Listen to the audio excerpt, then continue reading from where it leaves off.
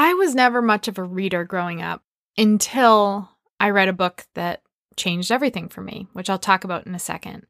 But today's episode is all about really the value of good literature, literature that teaches lessons to our kids that will help raise them up in leadership so that the job isn't all on us alone. So we're going to go into the power of introducing our children to concepts and lessons through powerful stories, stories that many of us probably read over the years, and why it's so critical to get this in the hands of our children and to kind of hold on to the way of old, which is sad to say, that's a book, a physical book in their hand, something that they can honor and remember for the rest of their lives, like the book that I read growing up that changed everything for me, which I will get to within the episode. All right, let's raise them up right. You're listening to the Luminary Leadership Podcast, where we elevate successful entrepreneurs into powerful leaders doing work that really matters. And this episode is dedicated to raising luminaries. If you listen to this show, you already know that it's not about you anymore. As a leader, a real luminary, you're here to deeply impact others. I feel it too. I'm your host, Elizabeth Hartke, a business leadership strategist and mom who's passionate about raising up that next generation of leaders. Looking at my 3 kiddos, I realized that I wanted to do entrepreneurship differently for them. Society is failing the next generation, and once a week on this show, we're doing something to change that. Whether you're a parent with your own little luminary or you want to heed the call of impacting those trailing you, this short but sweet episode will give you guidance and inspiration you can bring around your dinner table or into your community. You want to create your legacy? Here's where you start. Let's raise them up right. I was a busy kid. I liked being outside, playing with my cousins, getting dirty, riding bikes, climbing trees, doing things that probably stressed the heck out of my mother. And this concept of reading books meant that I had to sit still, and I always struggled with that. I still am to this day a very slow reader, and although I love reading now, I just didn't love it as a kid until my grandfather put a book in my hands that changed the way I looked at the world and definitely how I looked at the power of good literature. That book was To Kill a Mockingbird. I assumed it was going to be yet another story that I skimmed and eventually found the Cliff Notes on so I could pretend when he'd ask me questions like I knew what I was talking about. But as I flipped through the pages, I became more and more immersed in the story and the characters and the lessons that I was learning. And that book changed the lens through which I view the world. I didn't want to live an average life where I turned a blind eye to the injustices going on, or that I didn't do everything I could to open up seats at the table for people of all walks of life. And there was something so inspiring about that story that changed the way I looked at reading as a whole, because it introduced me to how I could change my heart through the power of a great book. Author Gary Paulsen, he used to write books for adults, but he stopped about a decade ago, saying that it was artistically fruitless. He said, "Adults are locked into car payments and divorce and work. They haven't got time to think fresh. Name the book that made the big impression on you. I bet you read it before you hit puberty. In the time that I've got left, I intend to write artistic books for kids because they're still open to new ideas."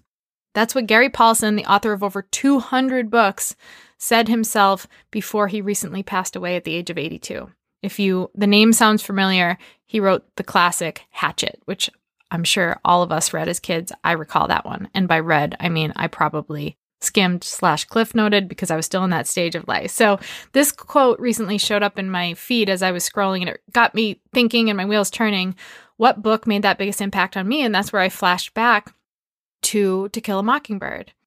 And that moment where I realized that a book can impact not just my enjoyment of reading, but who I am and what I think and how I want to develop and grow. And then as a mom, it got my wheels turning. Okay, so how am I intentionally introducing rich literature to my children? I mean, my kids are so young. They're 6, 4, and 2. But if I had heard a story like that, maybe read to me while I was too young to read it to myself at an earlier stage, how would that have changed my development and my thinking on books as a whole? Books that introduce lessons or model values that are really critical to us as a family, or make our kids think and dream bigger I look at a lot of kids today and what they're reading. And when I say kids, I'm just encompassing school age. Okay. So basically Jack's age, my 6-year-old, up through college. This is relevant no matter how old your kids are. Is it good literature? Or is it solely entertainment? Or is it smut? Because that's an option too. I am definitely guilty of sometimes just reading silly little entertainment books to my kids that have no purpose or no real lesson or story in them. And I think there's a place for that, right? It's instilling a love for reading. When a book's entertaining and funny and cute, my kids start to fall in love with it as they're so young. But when I read that quote by Gary Paulson, I don't know, it just kind of stopped me in my tracks. And it also made me really grateful that we were choosing homeschooling because we can have more control over that, where it's really tough when there are a lot of books that I'm just hearing from other parents who have their kids in the school system. These books, the discussions around the lessons within the books are shaping our kids. And we can't depend on someone else, whether it's a school or the latest popular book series, to shape the messages sent to our really sponge-like children. And I know it seems maybe a little dramatic, but these are the little battles that do add up, and we have to fight to protect them at those early stages, not only to keep them from messages that we don't agree with or that we don't want our kids absorbing, especially when they're so young, but also presenting the ones that we do. Right? Child development experts say that these early foundations, they're often what determine long-term outcomes in our children who eventually become adults. And this is critical. So for me, I want to integrate wisdom and moral strength and confidence and values into their lives. And this is a simple but tangible way to do that.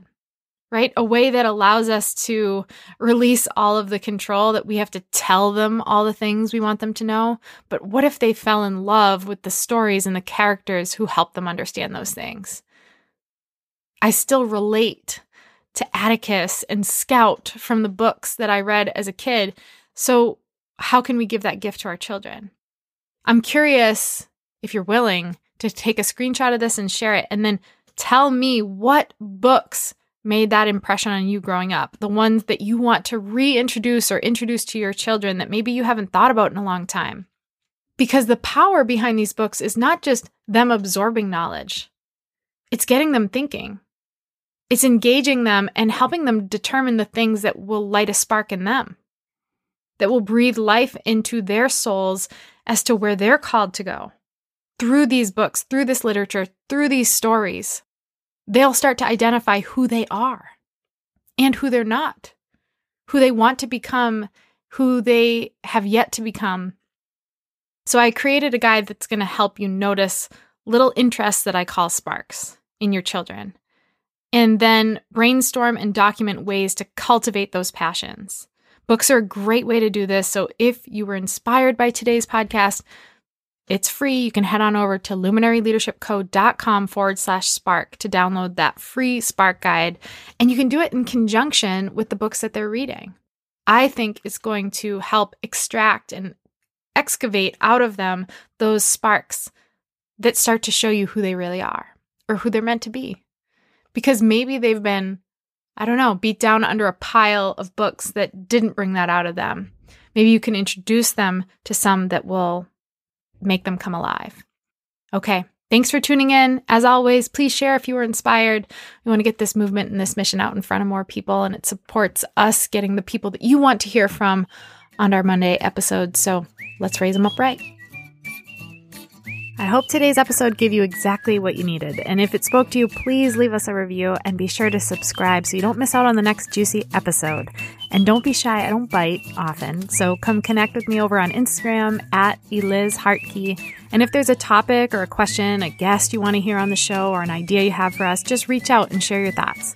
We do this for you, so the more you tell us, the more we can serve. We pick a luminary each week from our social posts.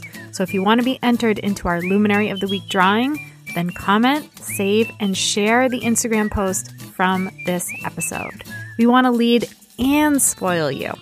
Thank you for spending some time with me. I really do appreciate you. So tune in next time to keep building that legacy and doing the work that really matters.